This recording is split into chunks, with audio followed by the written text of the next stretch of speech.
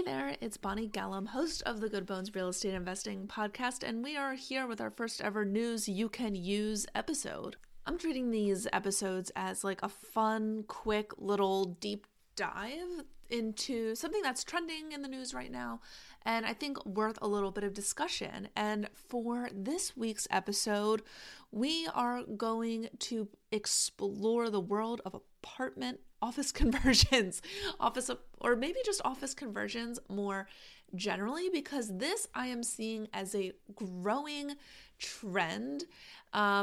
Although perhaps not as like widespread or pervasive as some might think, given like the office space seeming implosion that happened in 2020. But it is definitely something that is not only catching the eye of investors, but something that lenders are taking note of, but perhaps most importantly, and we'll touch on this a bit towards the end, the government has taken note of this opportunity as well and is implementing some incentives to have these types of projects take place. So let's talk about it. Office space conversions. When you think about them, I think the obvious space or obvious geographic areas where you're thinking that these types of projects are going are major metropolitan areas, places like New York City, Los Angeles, Chicago, and you would be right, but the limits are not set in stone there. I think that's where there's probably, a lot of big money for big projects to take place. Don't get me wrong. But these types of projects are definitely doable in, secondary or even tertiary markets around these major metropolitan areas. Nationwide studies are showing that there's about 125 of these office conversion projects underway. And of that, about 30% are turning these office spaces into multifamily, while 50% are conversions into life sciences spaces, which I thought was really interesting. I'm a Philadelphia investor. I invest around the universities there. And I've seen the transformation, particularly around universities, from these kind of like dormant, partially occupied office spaces that were just never really filled due to it being like a meds and eds type of an area, that are now these, pharmaceutical businesses and startups in the healthcare space. And so to see that 50% of these are conversions into life sciences spaces, I thought was really, really interesting, because that's like not a small proportion when we're talking about conversions of these types of properties. Now, what's the other 20% of office conversions? They're moving the properties into things like hotel spaces and some other uses that don't seem to be really kind of getting a blip on the map. Now, let's talk a little bit about what it would take to actually kind of finance one of these deals. According to some big banks out there, they are, these types of projects are actually considered to be a bit more risky than a new construction type of project. And so they're underwriting them as a riskier type of deal. But the financing around it may be something that feels very familiar to those of us who are dancing more in this strictly residential space, which is that they are basically syndicating them. They're getting some sort of bank financing, and they're syndicating and crowdfunding essentially the rest of it. One thing that I thought was really interesting as I was researching for this episode was that the way that these banks are underwriting and evaluating these deals, really comes down into like deep details of the building itself. Like they're looking at column spacing to see like, are you architecturally going to be able to do what you want to do up to, residential code, which is obviously different than commercial building codes. Like looking at ceiling heights, what the market amenities in the area are going to be, calling for in terms of both individual space, but also common areas. Like, is there going to be an expectation to have a dog run or a pool or something like that?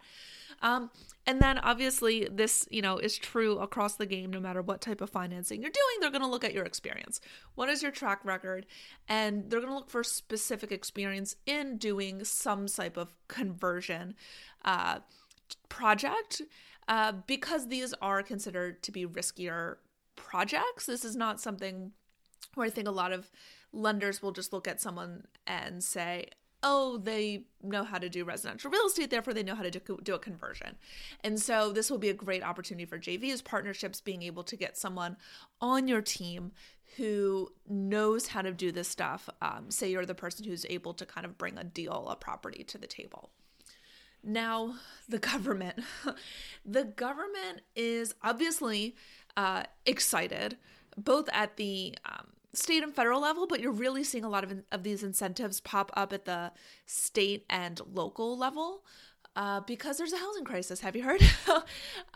States are really putting some, serious dollars into these types of projects. I'll give you some examples. California's 2023 budget allocates $400 million in grants for office to multifamily conversion. Denver's budget is providing funds to study the matter. DC is calling for 20-year tax abatements for these types of conversions. And you're seeing it on the books in Baltimore. You're seeing people talk about it in Philadelphia. You're seeing people talk about it in LA because there's not enough housing, and there's these dormant buildings.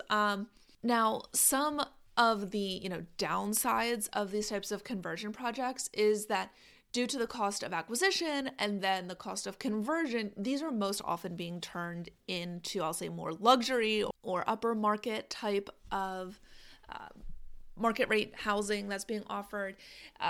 They're estimating that these types of conversions are running about $100 to $200 a square foot. You would probably be able to estimate in, your area, if you've done any sort of new construction or we'll say gut rehab of a property, if that sounds high or low. I'll admit it probably sounds about the same, if not on a little bit of the lower end.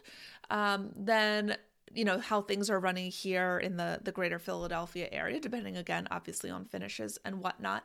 But then you have to factor in what is your, acquisition cost on a cost per square foot as well, because, the price per square foot of New York City office space is going to be different than the price per square foot of office space, say in, middle America somewhere. This is nothing new, this type of investing. There have been people doing this for quite literally decades at this point.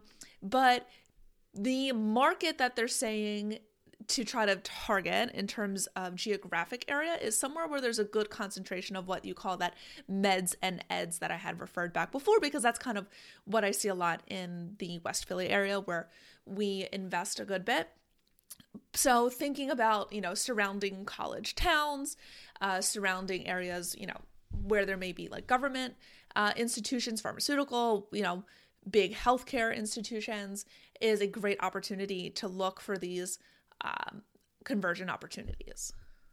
And some places like LA have had city ordinances on the books that are very encouraging of this type of redevelopment for 20 plus years at this point. And I thought a really interesting statistic that was shared about LA in particular is that about 1/3 or 12,000 of the new 37,000 residential units that have been developed in the 20 years since that ordinance has been in place have been 1/3 have been from these types of office conversions. And so the opportunity for redevelopment to perhaps play a small part, although some small part is better than no part in dealing with the housing crisis. And so realizing that the banks are willing to fund this stuff, the government is willing to chip in to get these types of projects done, I think makes them a really interesting target to kind of keep your eye on as, the housing and office space kind of continues to shift as it has been over the past few years. And so this was a fun, quick little first adventure into some news you can use with the trials, tribulations, and adventures in office conversions. Next week, I will be answering our first listener question on our first Q&A episode. And so if you do have a question that you would like answered by me on a future episode of Good Bones, just leave me a voicemail. You can go to bonniegallum.com/podcast. There's a button right there at the top to leave me a voicemail with your message, and I would love to answer it in the future. Until next week, I'll be hanging out over on Instagram, popping in on the Facebook group, and I'll see you here same time, probably earlier in the week. Things are behind schedule here in the Gallum household, but next week is locked and loaded, ready to go. That's it for now.